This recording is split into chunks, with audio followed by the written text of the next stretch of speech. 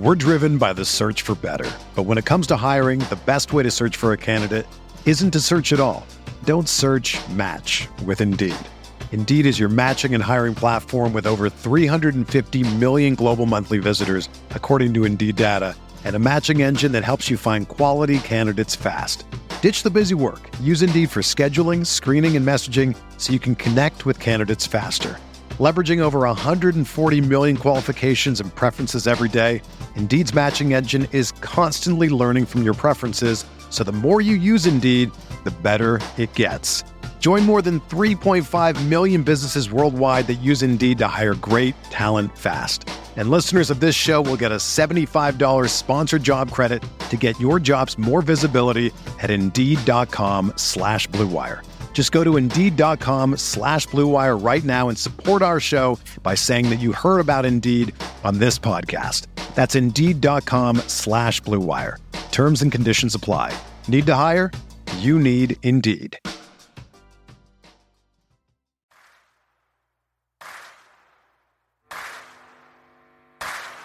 You're listening to Setting the Pace, your go-to Pacers podcast with Alex Golden and Michael Facci. Ball loose. Lance, give me one, Lance. Give me one, Lance.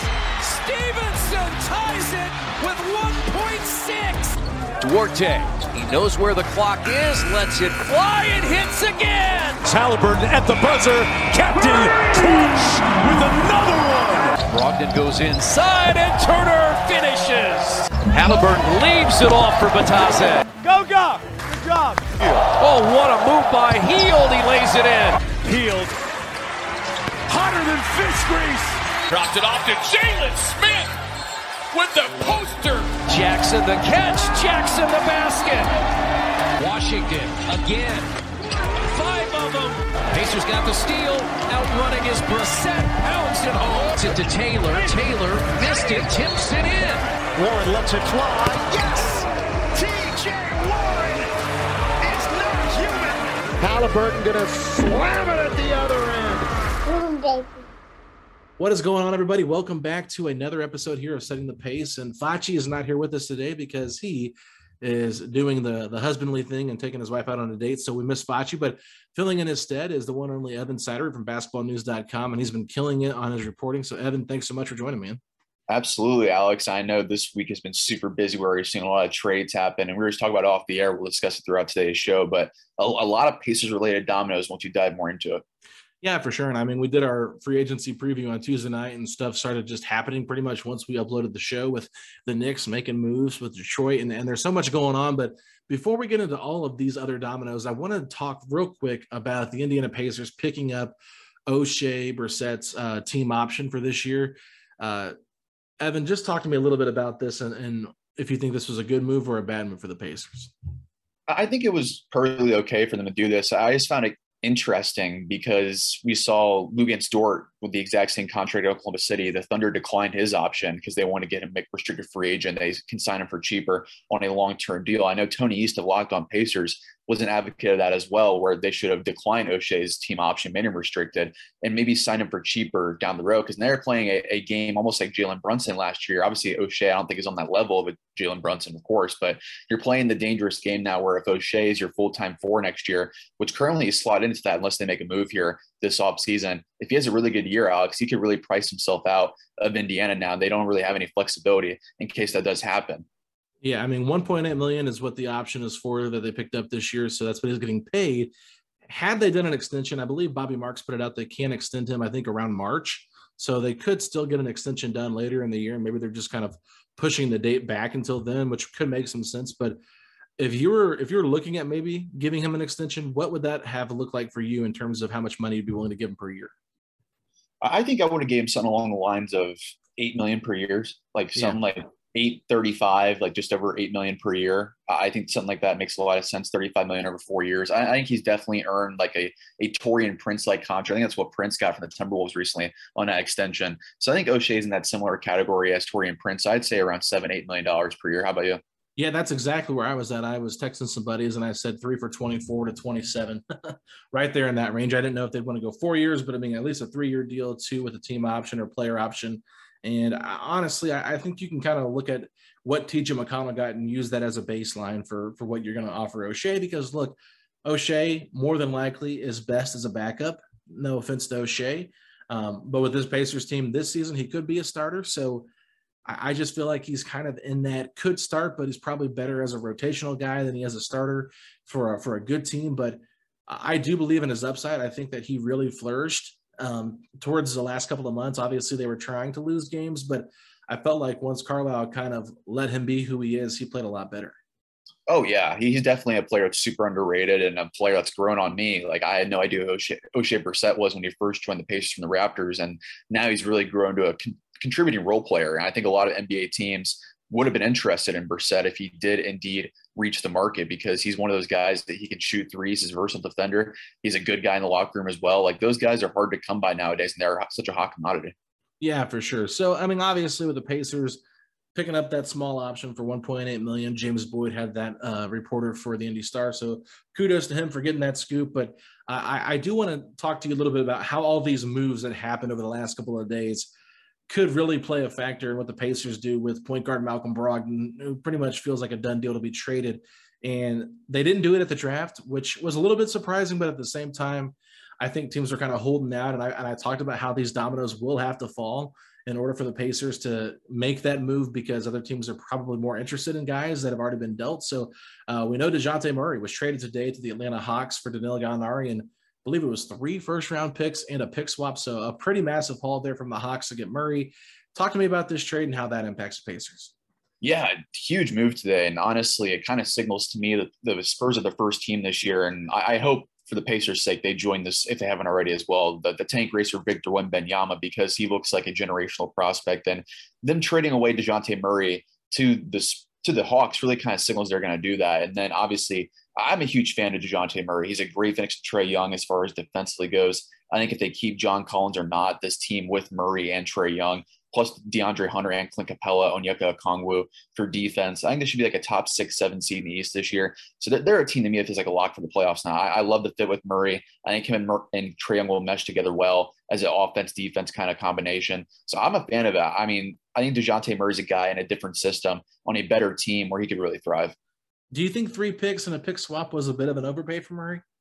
Yeah, I think it could have been for sure. But I also like trying to think who was probably going to join Trae Young the next couple of years as a superstar in the offseason. Probably DeJounte Murray a couple of years from now might be the guy that's probably the best option that realistically could have went to the Hawks, because I just can't imagine them pulling a superstar player in free agency, maybe like a trade like we saw with DeJounte Murray. But I think Murray is a guy to me like Drew Holiday, when they made that trade, the Bucks did. I'm not saying he's on that level of a Drew Holiday just yet, but he's a guy to me, like in a true winning situation, he could impact things. He's just now entering his prime years too. So if the Hawks are betting, because they obviously are betting on DeJounte Murray and Trae Young, they really do a lot of good things for him.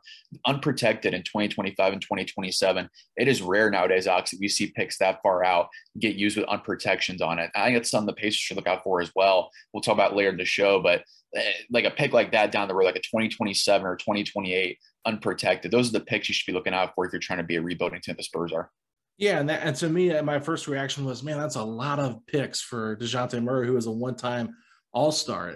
To me, it felt like a bit of an overpay here for Atlanta, but at the same time, they're trying to win now. San Antonio's trying to lose, so it does make sense what they're thinking here. And, you know, as my group chat that I was talking with can continue to just like praise this pick, or praise this trade, I should say, I was like, okay, maybe I'm just overreacting, because it's really hard to, like, you know, get a good evaluation of like, oh, are these picks worth it or not? Because you just never know what they're going to be. But I think those picks always help you leverage-wise moving forward. And I think Dan Favale had a tweet that just listed all of the Spurs picks that they had moving forward, and it is like a mother load. So they're not quite OKC level yet, but they're catching up. So, you know, I do think that's important. But talk to me a little bit about how this totally impacts the Pacers and potentially Malcolm Brogdon.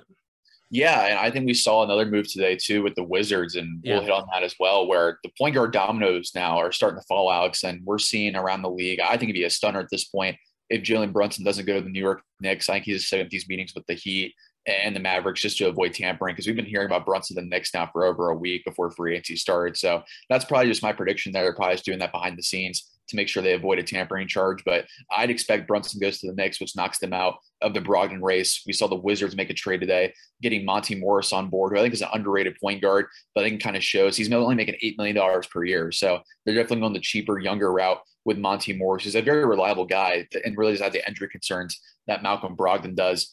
And then from there, I mean, the other domino with Atlanta, we heard rumors potentially about Malcolm Brogdon to Atlanta. That's off the board now for sure. And maybe they can do something with John Collins, but I don't think it makes sense at all now, especially with DeJounte Murray there for Brogdon to go to Atlanta. So I think Alex made the Pacers kind of overplayed their hands on draft night. We kept hearing for a couple weeks before the draft that the Pacers are getting offers in the lottery for Brogdon. They were saying all around the league that they had offers on him out there. If they had good offers, Alex, the trigger would have been pulled on draft night, or would have already been pulled, like we just saw the Spurs do with DeJounte Murray. So I think the Pacers at this point, I think teams around the league know they need to get off Brogdon as soon as possible to open up more minutes for Mathurin, Duarte, Halliburton, Andrew Nembhard as well. So I think the Pacers are kind of getting squeezed out here by the rest of the league. Yeah, I mean, when you play your cards and you're just basically showing everybody what you got, they know that you're going to have to play it eventually, so they're not going to overpay for it. The Pacers could hold on, obviously, don't get me wrong, but at the same time, they're not going to have much leverage because Malcolm Brogdon is a guy that, you know, probably wants to be out of Indiana and into a better situation. But looking at potential teams that could have interest in him, we'll get to that in a little bit. But I want to talk to you about Monty Morris going to Washington. This is a trade that actually I like for both teams. Don't get me wrong. I don't really know how much Ish Smith makes a difference there in Denver, but I really do like Kentavious Caldwell-Pope's KCP's fit out there in Denver. And I think Monty Morris and Will Barton could be good with Washington. So I honestly, like, it was one of those trades where I felt like it was pretty fair value all around. But you think Monty Morris is a better point guard option than Malcolm Brogdon? I think as far as availability and consistency, I don't know about on-court production, but when Brogdon's on the court, he for sure is a huge upgrade over Morris. But the injury concerns, I think, might be the reason, obviously, why Brogdon hasn't been moved yet. I think he might be viewed as a negative asset around the league just because of those injury concerns. And Monty Morris has shown throughout his career, when he's getting minutes consistently, that he can play 70-plus games every single season. So I think as far as availability goes, as far as price goes, I would lean Monty Morris, but as far as on-court production, for sure, I would definitely lean Malcolm Brogdon there. Maybe the Wizards are still an option, but I don't know now, especially with Kentavious Caldwell-Pope and that salary, a huge expiring contract. I don't know if that's an option anymore. But as far as the trade between the Wizards and the Nuggets, like you mentioned, Alex, I think it's a win-win trade for both sides. I love KCP with Nikola Jokic. I think it's an upgrade for them over Will Barton. And I think, like you mentioned, Monty Morris and Will Barton could be good fits alongside Bradley Beal. I don't know how big of an impact they could be in Washington, but they're solid guys.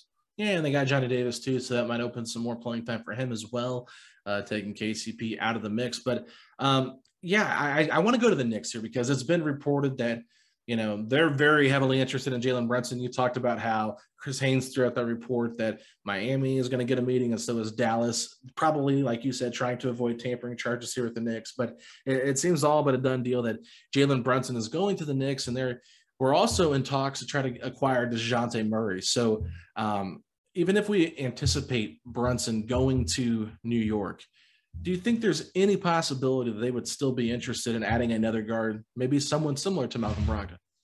It certainly seemed that way. And I love the fit of DeJounte Murray and Jalen Brunson if that were to happen in New York. But definitely Brogdon's not on the level of DeJounte Murray, but can provide a lot of similar things as far as being a guy who's just crafty with the ball in his hands. He can score on all three levels. So I think as far as the cheap value of Brogdon compared to DeJounte Murray, I think it makes a lot of sense for sure, Alex. And I'm looking at the Knicks roster right now, and they have some expiring contracts on their roster still. They moved off most of them, Kemba Walker, Nerlens Noel, Alec Burks, but maybe if you can get like Cam Reddish back in a deal for Malcolm Brogdon, maybe Cam Reddish and like an Evan Fournier, and maybe just get off the contract and maybe they give you an extra pick in the future. I think that can make some sense for the Pacers. Yeah, I think that'd actually be a pretty interesting trade because the Pacers getting a young wing in Cam Reddish, that was somebody that was rumored the Pacers had interest in before he was dealt to New York last year. So I would keep my eyes on that, especially if there's any intrigue from the Knicks side of things and wanting Brogdon to pair with RJ Barrett and Jalen Brunson here in the future. But in terms of some other teams that could make some sense, is there anybody else you were thinking of that could have interest in Malcolm Brogdon? Yeah, it's interesting because we really have been thinking this whole time the Knicks, maybe there's still some interest if we just went over there, Alex, but the Knicks, the Wizards were the two most linked to Brogdon throughout this whole process. And the team that immediately came to mind to me with the very strong likelihood that Jalen Brunson does go to the New York Knicks is the Dallas Mavericks. I think the Mavericks could be a really good pivot option for the Pacers to make a trade here. I doubt they do a sign and trade now, just because the Knicks have the salary cap room to sign Jalen Brunson outright to a deal the Mavericks can't match. So I think it'd just be a straight up salary dump there. It wouldn't be a trade exception involved, I imagine. So with the Mavericks, they do have some intriguing expiring contracts on the books. They have a Dwight Powell. They have a Maxi Kleber. If you want to sign him long-term as well, he could be an option there. Josh Green is a good young player. So maybe like a Dwight Powell and Josh Green plus a heavily protected pick. Maybe that can make sense for the Pacers a little bit. Because I think Jeremy Grant, in that trade we saw earlier, Alex, where he kind of just got off his contract for expiring contracts and some salary relief. I think it's kind of what the Pacers are facing here. It's probably a return value a lot less than Pacers fans expect. Probably more so just a salary dump situation. Yeah, and that does seem a little bit like, like, hey, that kind of sucks. But at the same time, it's like you're just trying to clear playing time for these guys on the roster. And if you have Brogdon, you clearly have to play him because you want to get his value up and show that he's healthy and that kind of stuff. So it does make a lot of sense.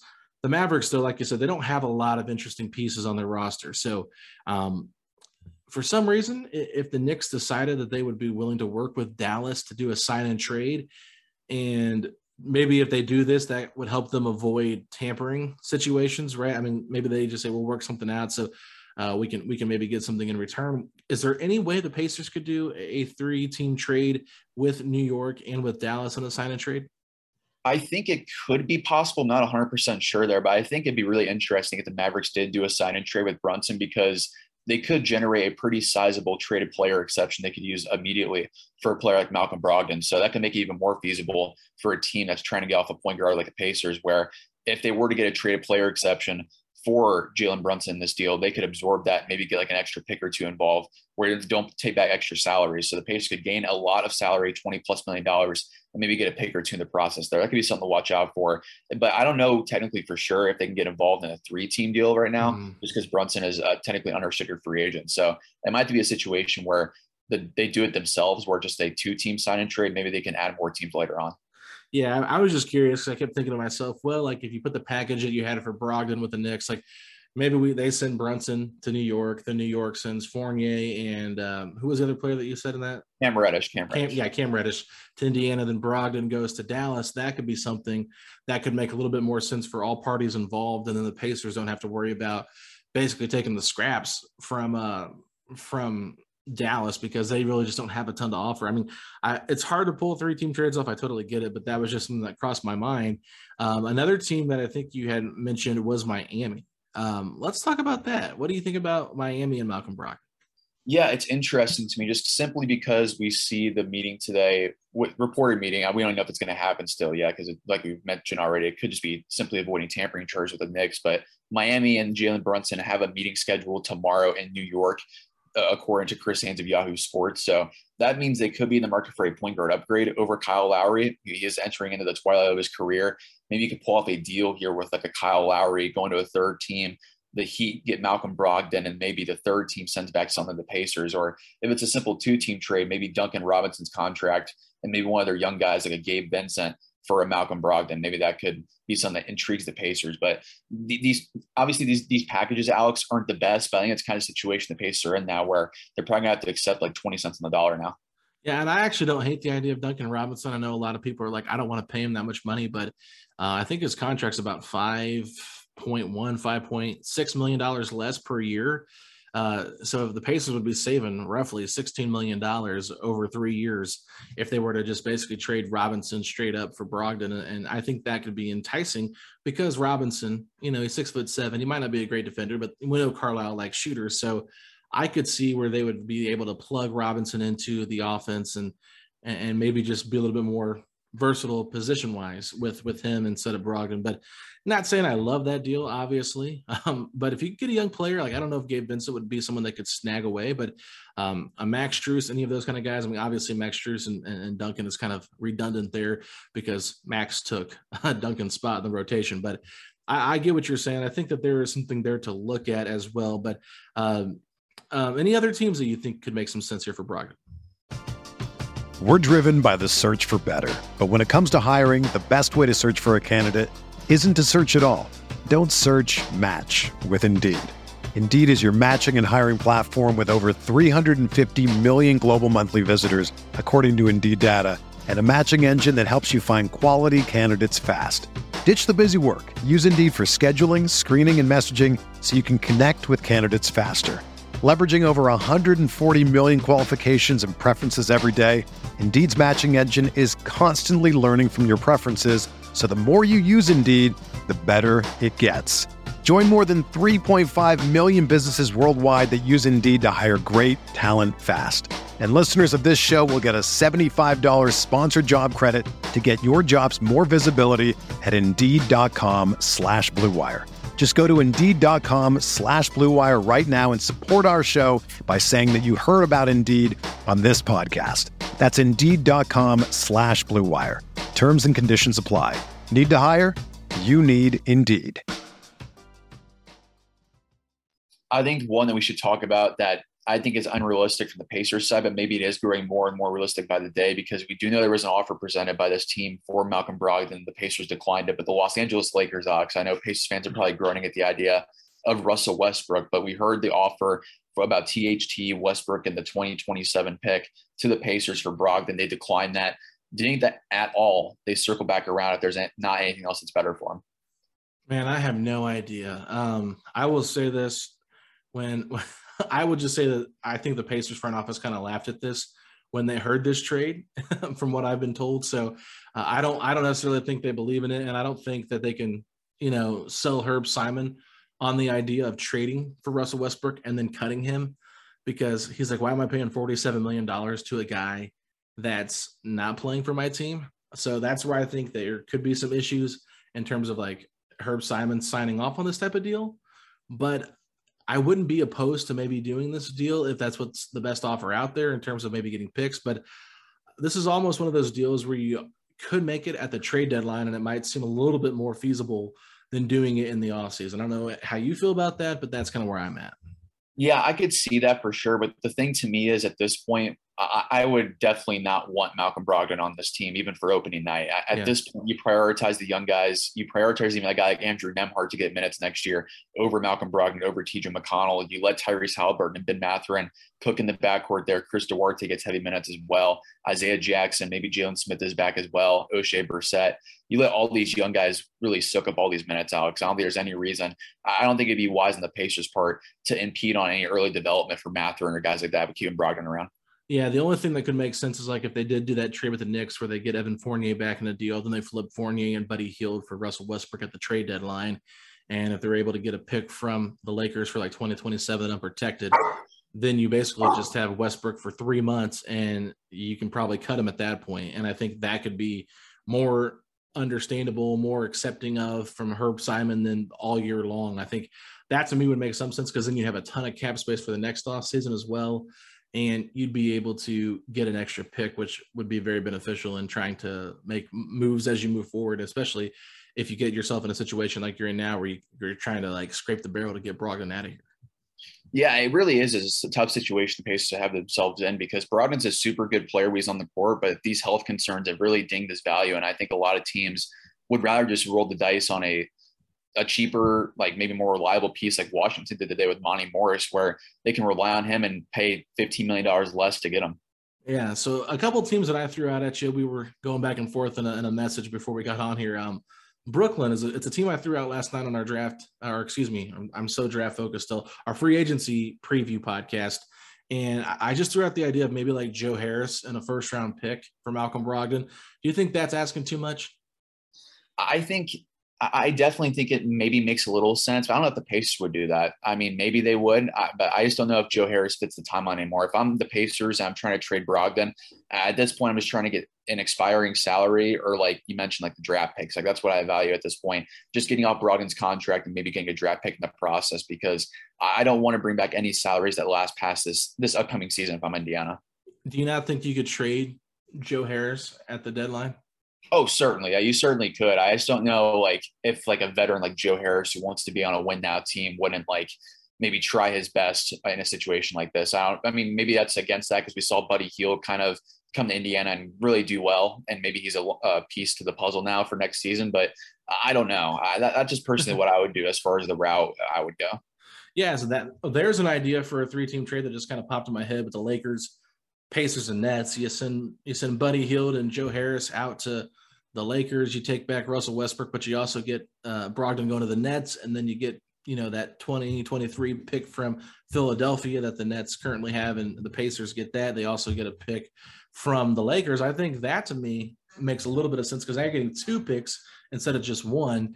And there's just so many different ways to go about doing it. I like the idea of getting picks, and at this point, you would easily just waive Russell Westbrook. There's no reason he should even be on this roster. I think they're overthinking it when it comes to not wanting to pay him, even if he's not playing. Look at what the Rockets are doing. This is the perfect time to do it. We've heard Chad Buchanan, I think Kelly Krauskopf said this today on the Sideline Guys podcast. It's going to be a slow rebuild. So that to me would scream slow rebuild right there. Just unloading positions or players, to free up more time for these young guys to actually get development. And I think to me that makes more sense than trying to get a guy that can maybe help you, win a few games here now instead of trying to develop. Yeah, and I think that's interesting you brought that up. I haven't heard that just yet about Kelly Krauskopf. And if that's the case, then for sure the Pacers should be all aboard doing something like the Russell Westbrook trade where, you're paying $47 million, but in the grand scheme of things, you're saving more money down the road. So I think for a team like Indiana, you should be prioritizing the young guys and losing games next year. If this is going to be a slow rebuild, you're going to be really bad next year, in my opinion. Try to get a top 5 pick next year. So that's what I'd be about. If it means you get Russell Westbrook on the Pacers for 2 days, and those that want to get a Pacers jersey of Russell Westbrook and spend that money, you can go ahead and do so. It'd be a really unique item to have. But yeah, he would never suit up again for the Pacers. That'd be stunning for sure. Yeah. What about a team like Minnesota? They've got this expiring contract of D'Angelo Russell. It's clearly that they're trying to get off of him, right? Would you accept it? Would you be willing to take on D'Angelo Russell if they'd be willing to take back Malcolm Brogdon? Maybe you give him Goga Bitadze as well to kind of help even out the salaries a little bit. You're going to end up eating about $4 million in salary, but take back a lottery protected pick from Minnesota, and now you've got D'Angelo Russell's $31 million on expiring. Do you think that makes sense for both teams? I think it's something they should explore. And I think it's interesting and kind of sad at the same time with, according to Jake Fisher on his latest podcast, D'Angelo Russell, the Timberwolves have been calling around the NBA that gauges trade value, and not a single team has shown any interest in D'Angelo Russell, which that shows the Timberwolves are in a bad spot there. Maybe they can attach a pick alongside D'Lo to get off of him in this situation. I think it makes sense for the Pacers too. Just roll the dice on D'Angelo Russell as a 6th man next year. It'd be fun to see that. I mean, he's taking up some minutes there, but at least a young guy on the same timeline as his team. So I'd roll the dice there. Maybe you do Malcolm Brogdon and TJ McConnell, for example, and then you bring back D'Angelo Russell in a pick. I think that can make some sense. Yeah, I wonder how much the Pacers are willing to give up on a guy like TJ McConnell because I know that he's very important to their culture. So I know that sounds crazy, but I've heard that from multiple different sources. So I do believe that they want to keep him here. Now they could go a little bit bigger and trade Buddy and Malcolm, which would free up that backup shooting guard position for D'Angelo Russell to play. And then maybe you're also getting back maybe like a Malik Beasley or something like that, because he makes about $15 million over the next 2 years. And that would actually be pretty even salary as well, and that trade would work. I mean, it's just an idea. It does help the Timberwolves, I think, overall, because Brogdon to me is the best player in the deal.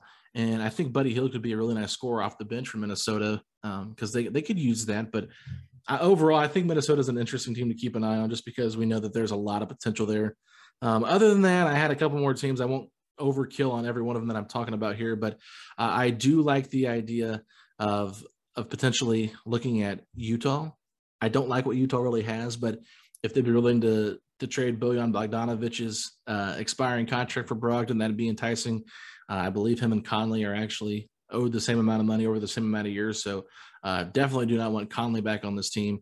And then other than that, any intrigue maybe from Charlotte? Do you think Charlotte could have interest?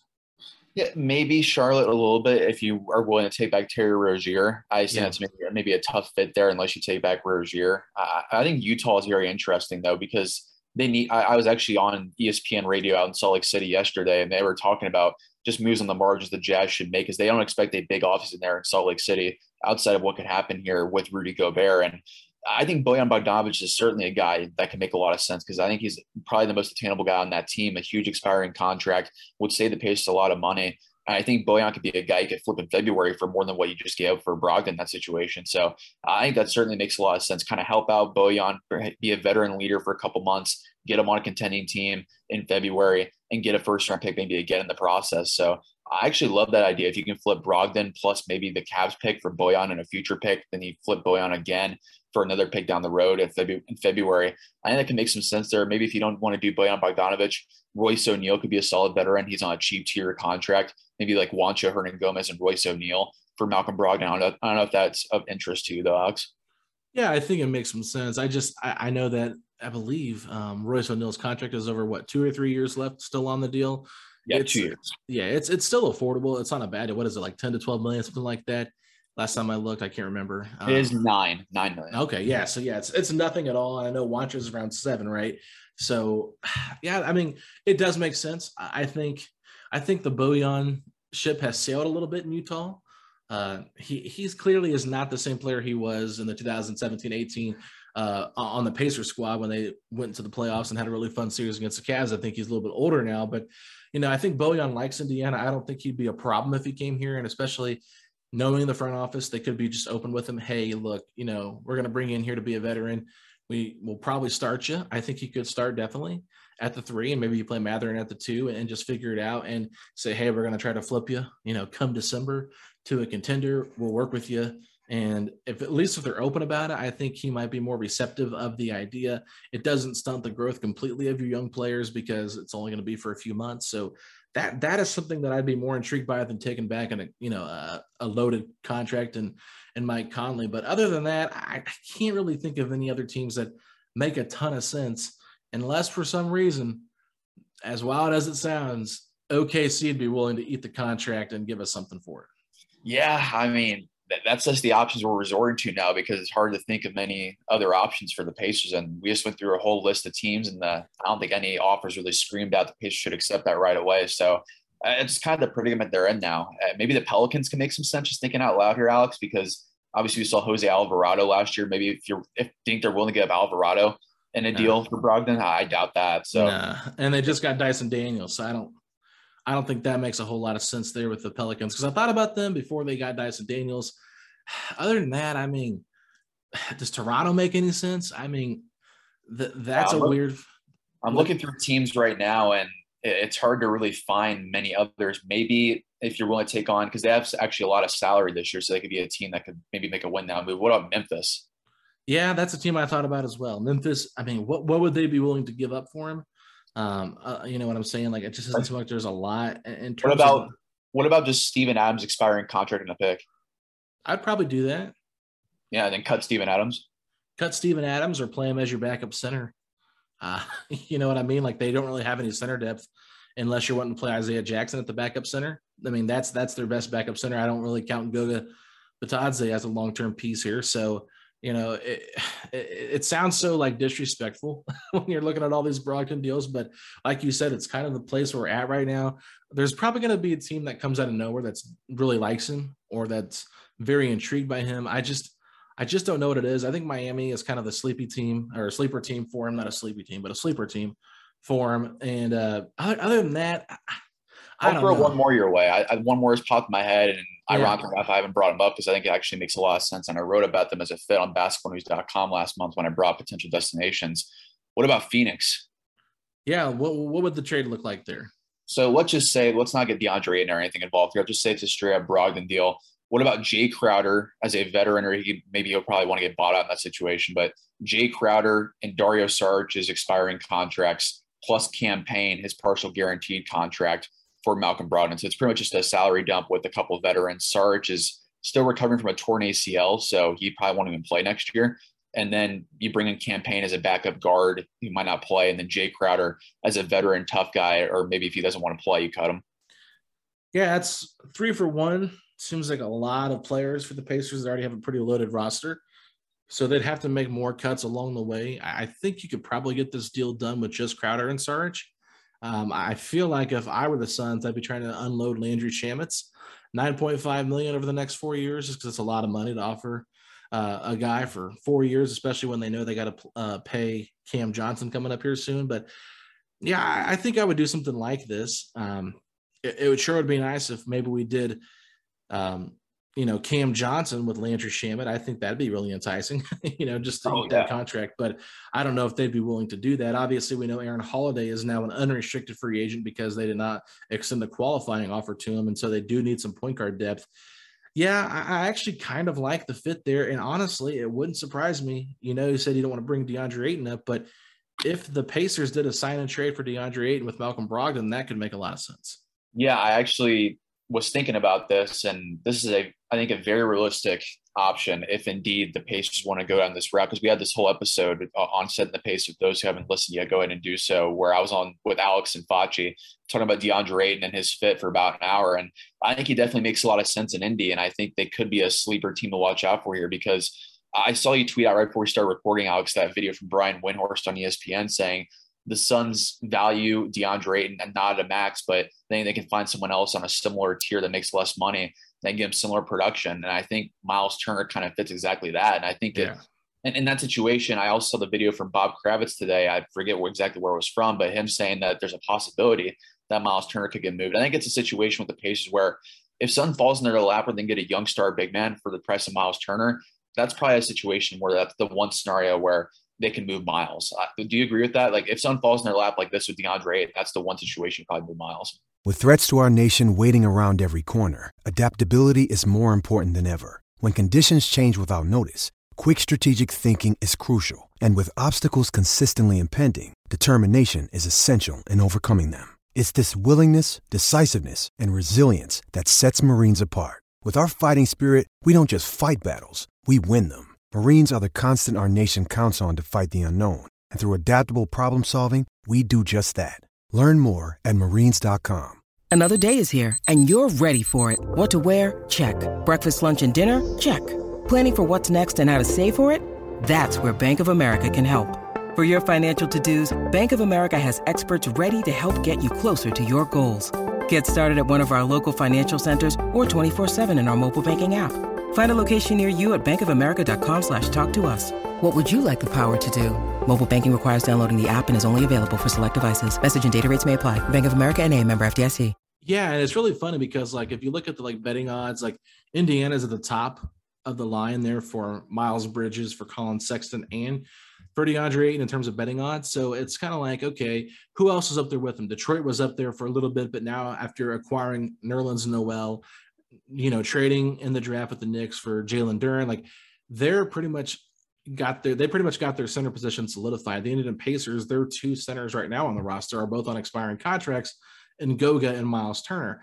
Look, at this point, Miles Turner is a guy that I know is very interested in coming back and playing with Halliburton and things like that. But it just feels like we've heard so many trade rumors for so long. A lot of people have reported that Turner wants to test the free agent market come this offseason, the next offseason in 2023. So to me, it screams, why even take that risk of losing him in free agency? And then the fact that they weren't willing to, do an extension with O'Shea Brissett. To me, the Pacers, in my opinion, are trying to keep their options open here to make a big splash. They're just pretty quiet. I think a lot of the smoke around Brogdon during the draft stuff, I don't know if it was from Indiana or not, but I think they were really trying to get him out there to try to move him. But in terms of Turner, there wasn't a lot of smoke. It's been pretty quiet on their front, which for the last 3 seasons, it's been very, very loud. Oh, this team wants Turner. Turner's, in talks with this team. There is so much going on, but now it's kind of died down, which wouldn't surprise me if they decide to flip him, like you said, for somebody that makes sense. And, in the proposal that I brought to the table, I was talking about Brogdon, but do you think it would have to be Turner in this case if you're going to try to get DeAndre Ayton? Yeah, and I believe base annual, whatever it is, BAC is the base annual salary or whatever the number is on this, is because DeAndre Ayton in a sign and trade, he'll sign for his $30.5 million for his max contract wherever he goes via sign and trade. But entering out into a deal, DeAndre Ayton only counts as $15 million to the Suns. So it'd have to be a really interesting sign and trade in this scenario where you'd have to only bring back $15 million or less for the Suns side of things. If you make it more than that in this scenario, where it'd be for Miles Turner or for Malcolm Brogdon, you would need to throw more players involved in this or make it a multi-team deal. So if you want to avoid that, it would be a multi-team deal for both sides. Alex, I want to hear your thoughts on this deal because I made it up before we got on the show. It would be Miles Turner, Malcolm Brogdon, and O'Shea Brissett at $1.8 million, who they just declined or accepted his team option for DeAndre Ayton on a max contract, Dario Saric, and Jay Crowder. If you add both those expiring contracts, the salaries are almost identical as far as that goes. So I think it's very interesting that you could have Ayton go to Indiana, get a number one role offensively, and you have Miles Turner, who's rep of the exact same agent, by the way, Bill Duffy, who go to a better situation in Phoenix for a win-now situation, and Malcolm Brogdon, who also shares the same agent as Chris Paul. So if you connect all these dots here, I think it actually makes a lot of sense where I think Malcolm Brogdon would be open to come off the bench in Phoenix. I think Miles Turner would be open to a long-term extension for cheaper in Phoenix because they're a win-now team in a title window. I think for Indiana with DeAndre Ayton, that's a situation where there's not a lot of options right now where you can go be a number one scoring option. But I think Indiana might be one of those teams we're not talking about. Yeah, that's interesting. I just can't imagine Brogdon accepting a bench role, but I do think he could start next to Chris Paul and Devin Booker because he is 6'5" and he is better at guarding those bigger wings. I think that if you look at the way basketball is played now, I think he'd fit fine. I know it's weird to like label him as a small forward, but like whatever, it doesn't really matter. I think him on the perimeter with Devin Booker and Chris Paul, like he's going to get a lot of open shots. They'd obviously have Bridges to play there at the 4 and be a little bit of a bigger role for him going down a position in terms of players he's guarding, because we know Jay Crowder did a good job guarding most of those 4s, and then Turner at the 5. To me, this feels like too big of a deal for what the Suns want, because they still got to figure out the Cam Johnson situation. And if they let Miles walk, I could see that in free agency the next year. O'Shea Brissett, I'm not overly concerned about if the Pacers trade him or not. Like, I know a lot of fans are like, that's a lot to give up for just DeAndre Ayton, which I would probably agree with. I would probably say no to this deal if I'm Indiana, just because I feel like I'm giving up a lot just for one guy, where I think I could maybe cash in on both Turner and Brogdon in separate deals and get something better than DeAndre Ayton, because Saric and Crowder to me are not part of the Pacers' future whatsoever. You're just trying to get off that money, which does make sense. Overall, though, I feel like it would just make more sense to do the sign and trade of DeAndre Ayton for Turner. Yeah. I don't necessarily think, from what I was reading, I think there was a whole long Reddit post, and I think our friends at I think it's the Bright Side Pod. I can't remember what they're called. I feel really bad, but it's a great Suns podcast at the Blue Wire Podcast Network. And I believe Sam Cooper and Mike Vigil are the two co-hosts of that show. And they were talking about how it actually be a percentage in terms of the amount of money that the Suns could take back. So in this scenario, I do think that Miles Turner's $18 million is just enough percentage-wise where they could do that straight up without having to include any extra money. Okay, that makes some sense then. I think maybe if you can bring back Miles Turner and you attach maybe the Cleveland pick, because I think the Suns have probably lost value where you probably can't get like the Pacers own 2023 pick. The Pacers shouldn't do that either if that's a scenario, getting up a potential top 5 pick in next year's draft for DeAndre Ayton. But I think something along the lines of, let's say, Miles Turner plus, let's say, the Cavs pick, and if it's possible, O'Shea Brissett on top of that, or another future pick on top of that, like maybe a second round pick or something like that. I think that can make a lot of sense. Yeah, for sure. And I just want to correct myself. It is the Timeline Pod. Excuse me.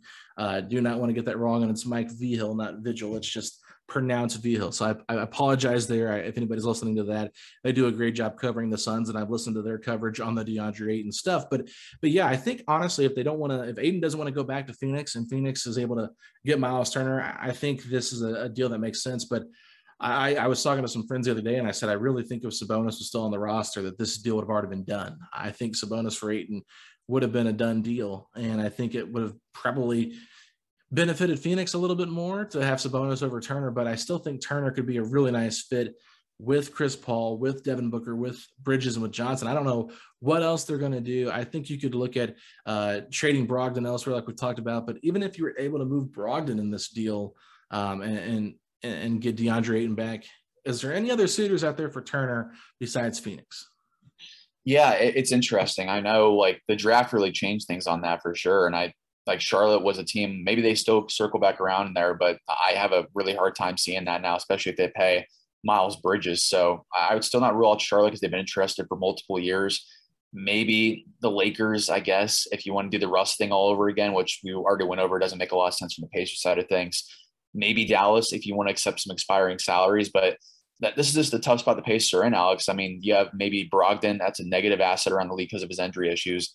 And now, since you kept Miles Turner around, he's only an expiring contract now, so you're not going to get as much as you hope for. So, I mean, it's just a really tough spot they're in right now. Yeah, it is difficult. And so I think there's still plenty of options out there. It just might not be what we were anticipating. So who knows what's going to happen, but I do think that there's probably a better market out there for Turner than there is Brogdon at this point. Number one, the age. Number two, the contract and the amount of money owed. And number three, I think even though Turner has had some injuries over the past couple of years, he's not as injury prone as a guy like Malcolm Brogdon. But you get Brogdon ready for the playoffs. I mean, I think he could be a really big help to some of these teams. I think he could be an awesome fit with Dallas, with Phoenix, pretty much anywhere he would go, Miami, as a secondary guy. I think the biggest thing here, I talked about this on the radio on Monday with Kevin and Query. I was just like, when Brogdon was brought here, he was brought to be Oladipo's sidekick. He wasn't brought to be the lead ball handler, the lead guard on this team. And he kind of had to become that with all the injuries to Oladipo, him not coming back as soon as they anticipated. Like, I think it was reported that he was able to come back like around November, and he sat all the way out till January. They kind of let him handle his situation. And, you know, for me personally, I just feel like Brogdon's role grew here significantly because of Oladipo's injury situation. Was never what it was supposed to be for him. He was supposed to be that secondary guy. So I think if he's in that role as a secondary playmaker or just a fit on one of these contending teams, he absolutely could benefit from that. And I think not having to carry as much of a workload on like he had to for the Pacers would help decrease the number of injuries he gets. Yeah, and I think this is a really good test run if they keep Miles for this upcoming season, where you have until February to decide if this is working or not. Like, if there's a situation where Miles is letting it be known behind the scenes he's not going to sign an extension, or he's not going to let the Pacers know up until like July of next year, then you have the opportunity to flip him in February. Or if it's not working on the court, like, you have the chance to flip him right away as well. So I think with Miles, you can be a lot more patient than Brogdon for sure. I think Brogdon's a lot more serious, where you got to get room right now because you need to get Mathurin, Duarte, and Halliburton all the minutes possible in that backcourt, and Andrew Nembhard as well, who you drafted at 31. And then with Miles, since you have not a lot of depth there and really just only Isaiah Jackson, I know they want to keep Jalen Stick-Smith around, but I think he's going to get more money than they're hoping for. So I think he's probably out the door, which makes their depth even less. So maybe just keep Miles around for that purpose only too, like just to see how he fits with Halliburton, and just for depth purposes, he stays around. You can flip him in February to a contender. Yeah. Here's a pipe dream idea for you. What if the Pacers were super aggressive, did the sign and trade for DeAndre Ayton, and then also did a sign and trade for Miles Bridges? It sounds crazy, but I think it is potentially doable money-wise. Probably not doable realistically, but I think that would be just such a fun team to have Bridges and Ayton in the front court with Duarte, with Halliburton, and with Mathurin. I don't know if that just like gets you excited or not, but I love the idea of that. No, I mean, for sure, if it's possible, I mean, the Pacers should go for it. I know they're made it sure. I mean, Kelly Krauskopf, like you mentioned today, I mean, Kevin Pritchard, Chad Buchanan, every single important figure in the Pacers front office has said it's going to be a long rebuild, and Pacers fans should prepare for that. Like, it's going to be a couple of years. So maybe they don't go on this aggressive timeline we're talking about where they go for Ayton or Bridges. But I wrote today actually on basketballnews.com that if Miles Bridges does leave Charlotte, if a team offers an aggressive offer sheet to the Hornets and Miles Bridges, I think Indiana makes the most sense there. I mean, even Chad Buchanan mentioned on Kevin and Query, they have a hole right now at the wing at the 3-4, and I think Miles Bridges could certainly be that long-term fit there. I think the Hornets would match up to a big number, but I think maybe if you get up to, I think 29 million was the number I put in my story, they can get up to if they renounce Jalen Smith. So if they were to do that, you could really put a lot of pressure on the Hornets, Alex. Like, would you be down for like a 4-year, $115 million deal, like $29 million per year for Bridges? Yeah, we talked about this yesterday on the podcast, and I said I'd be willing to offer Bridges and or Ayton the max. I just, the Pacers with the salary cap, Jake Fisher reported it's going to go up significantly over the next couple of years, with it rising, with the Pacers having that cap flexibility right now, with most of their young core being on rookie deals, Tyrese Halliburton, Duarte, Isaiah Jackson. Of course, O'Shea's on that short-term deal right now. Then they just got Mathurin, Nembhard, Kendall Brown. Like, all the young pieces here are on these rookie contracts. This is the time that you go out and offer the max. And I think it just speaks volumes to the rest of the team if you show that you're willing to spend on guys that you think could be here long-term. And personally for me, while I love Bridges, I don't necessarily view him as a one or a first or second option on a really good playoff team. I think he's probably more of a really good third option on a playoff team. That's where I'm at with him. So if you do go out and get him, like, number one, you're probably raising your floor a little bit, but your ceiling is not getting that much higher, in my opinion, in terms of becoming like this great play-in team. Like, you might be like the 10th or 11th seed, but you're not going to be that much better in this loaded Eastern Conference that continues to just get better and stronger with adding Bridges. So it doesn't really impact me fully what they're trying to do in terms of tanking. And I think that if they're smart enough, they'll lose games like they did last year. They'll lose games with style. Rotations will be very different. Rotations will be kind of head scratching in terms of, like, why are they leaving a guy out there longer when he's not playing well? Because they know what they're trying to do. So that, to me, is where I'm at, Evan, with everything. But I would do the same thing for Ayton. I think Ayton's the better overall player, but I think Bridges is the better overall fit in terms of what kind of players the Pacers need to add to their roster. I agree. And it's going to be very interesting now. We're less than 24 hours away from free agency starting, Alex. And for those who are listening now that it's already started, I imagine the madness is going to be crazy tomorrow. I mean, what do you have any predictions, like, just generally about tomorrow? Because, I mean, it's been quiet the last few hours before we started recording. So I could imagine probably after we stop recording or all throughout tomorrow, it's going to be absolutely wild. Yeah, my bold prediction last night was that the Pacers trade for DeAndre Ayton. That was my bold prediction. I said Jalen Smith would come back. I said they would move Miles Turner, and I forget what my other one was. There's another trade that they could make. I don't even know what it was, but that's kind of where I'm at with or a free agent they could sign. I think I said like Bruce Brown or something like that. Just throwing out some random stuff there. I honestly have no idea. I think the Pacers are just in a really unique situation because they're one of the only teams that has cap space that hasn't made significant moves over the last couple of days. It's pretty much been Indiana, Detroit, and San Antonio. Is there a team I'm missing? Does OKC have a bunch of cap space as well?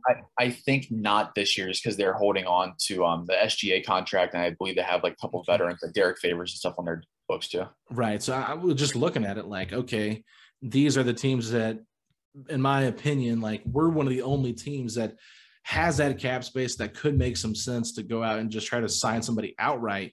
That's why Colin Sexton, like, the odds for him going to the Pacers was number one if he doesn't stay in Cleveland. It's just like, we don't need Colin Sexton. It doesn't make any sense to me roster-wise why I would go after him. But at the end of the day, I just feel like there's so much going on here that the Pacers are going to get involved somehow. I do think they're going to make some moves, and I think they're actually going to get probably a better return than what we threw out there for Brogdon. Maybe I'll be disappointed, but I still think that there's going to be something that happens. I think they're going to be more aggressive than people realize. And while they're preaching it's going to be a long rebuild, I think they're just trying to set the fan base up for, hey, it might not be like, oh, we're about to make the playoffs again. Like, don't get your hopes up. We're trying to build this thing the right way. So, but that doesn't mean that they won't be aggressive, in my opinion. Yeah, long overdue. I mean, as someone that grew up in Indy throughout his life, just seeing the Pacers kind of have a downturn the last couple of years has been kind of disappointing to watch, but now kind of seeing them reset and have Tyrese Halliburton, who I think was one of the best players in his draft class. You get Benedict Mathurin, I think has superstar upside in this league as a scorer. I mean, this is kind of the hope now. I mean, it might be a quieter offseason for Pacers fans. Like, you're not going to get a splashy move. Maybe I'm surprised by that and they make a big move and over the weekend, like you mentioned, Alex. But I mean, focus on Halliburton, focus on Mathurin, focus on Isaiah Jackson. Like, these guys are the future. And hopefully next year, if the Pacers are bad enough, you add like a Victor Wembanyama or Scoot Henderson or a Dariq Whitehead to the mix. You're cooking with gas there, Alex. I mean, just Pacers fans got to be patient a little bit. Is that what makes you a little bit nervous that they go after Ayton, and maybe that's why it's been so quiet, because they just believe so much in the future of Isaiah Jackson? Yeah, I would. That's the one holdup I would have is I'm very high on Isaiah Jackson. I think he's a guy to me that could be a modern NBA big who doesn't play off the floor in playoff situations because of his switchability, almost like DeAndre Ayton there. So I think that's really what is key with Isaiah Jackson. He's a developing shooter as well. He's a guy to me that won't be play off the floor throughout the prime of his career. So I'm a huge fan of Isaiah, and especially 2023's draft class too. Like, I don't want to look at it too much there, but the Spurs already started with Victor Wembanyama. Like, this guy's the next LeBron James as far as prospect hype goes. So you get on the train now. He could be a guy Pacers fans are watching out for throughout the season. Yeah, for sure. And I think that that's true with Isaiah Jackson as well. Like, we know they're really high on him. Like, listening to Rick Carlisle talk about him, he just gushes over him. There's still potential they could bring Jalen Smith back. So once that domino falls too, I think that could also be a factor in what they do. But I could see, and correct me if I'm wrong, but I think there is a possibility where I could see Isaiah Jackson and DeAndre Ayton playing side by side together, similar to what we saw in Boston with Horford and Robert Williams. Oh, yeah, for sure. You would certainly need to bet on Isaiah Jackson being a good shooter, though, because DeAndre, that's the big thing in his profile so far. He's had the green light throughout his career under Monty Williams, but he just simply refuses to shoot from three. So that's the worrisome thing, is he has great touch in the mid-range, great touch around the rim, but he simply does not have the confidence or is just simply unwilling to shoot threes. So if that's to work with Isaiah and DeAndre, you would definitely need to bank on Isaiah being a good three-point shooter. Well, I hope to see him develop that this year, Evan. Obviously, it's going to be an exciting time. So with that being said, everybody, make sure you guys check us out on Twitter at SettingThePace3. I'm at Alex Golden NBA. My co-host Mike Facci is at _FACCI. Over on Instagram at Pacers Talk. Facebook, YouTube, Setting the Pace. Just check us out. And Evan, where can people find you at on social media? Yeah, you guys can go ahead and follow me on Twitter if you haven't already, at eSidery, at ESIDERY. I'm the National NBA Report for BasketballNews.com. So I'm very much looking forward to the Pacers offseason. They're one of the teams I've been looking out for. I'm really looking forward to seeing what they do. It's going to be a really fun weekend. I imagine Pacers fans will be locked in on that as well. All right, Evan. Well, at the end of all of our podcasts, I don't know if you listen to all of them, but we always say, let's go Pacers. So, Evan, if you're excited for some craziness here with the NBA free agency tomorrow, say these three words. Oh, let's go Pacers, Alex. Let's go Pacers!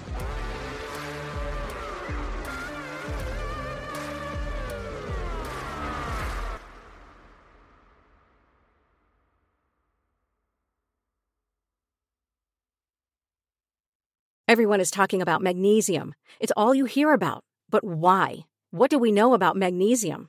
Well, magnesium is the #1 mineral that 75% of Americans are deficient in. If you are a woman over 35, magnesium will help you rediscover balance, energy, and vitality. Magnesium supports more than 300 enzymatic reactions in your body, including those involved in hormonal balance. From functional medicine doctors to mental well-being and female hormone experts, we all know that magnesium is the one mineral to improve all aspects of well-being and health. But which one? Magnesium Breakthrough from Bioptimizers, the trusted choice recommended by leading experts with 7 best-absorbed forms of magnesium to ensure your body receives the support it needs for overall well-being. Go to bioptimizers.com/balance today and use code BALANCE10 for 10% off. Support your journey to wellness at bioptimizers.com/balance. Magnesium Breakthrough from Bioptimizers, your foundation to optimal health and vitality.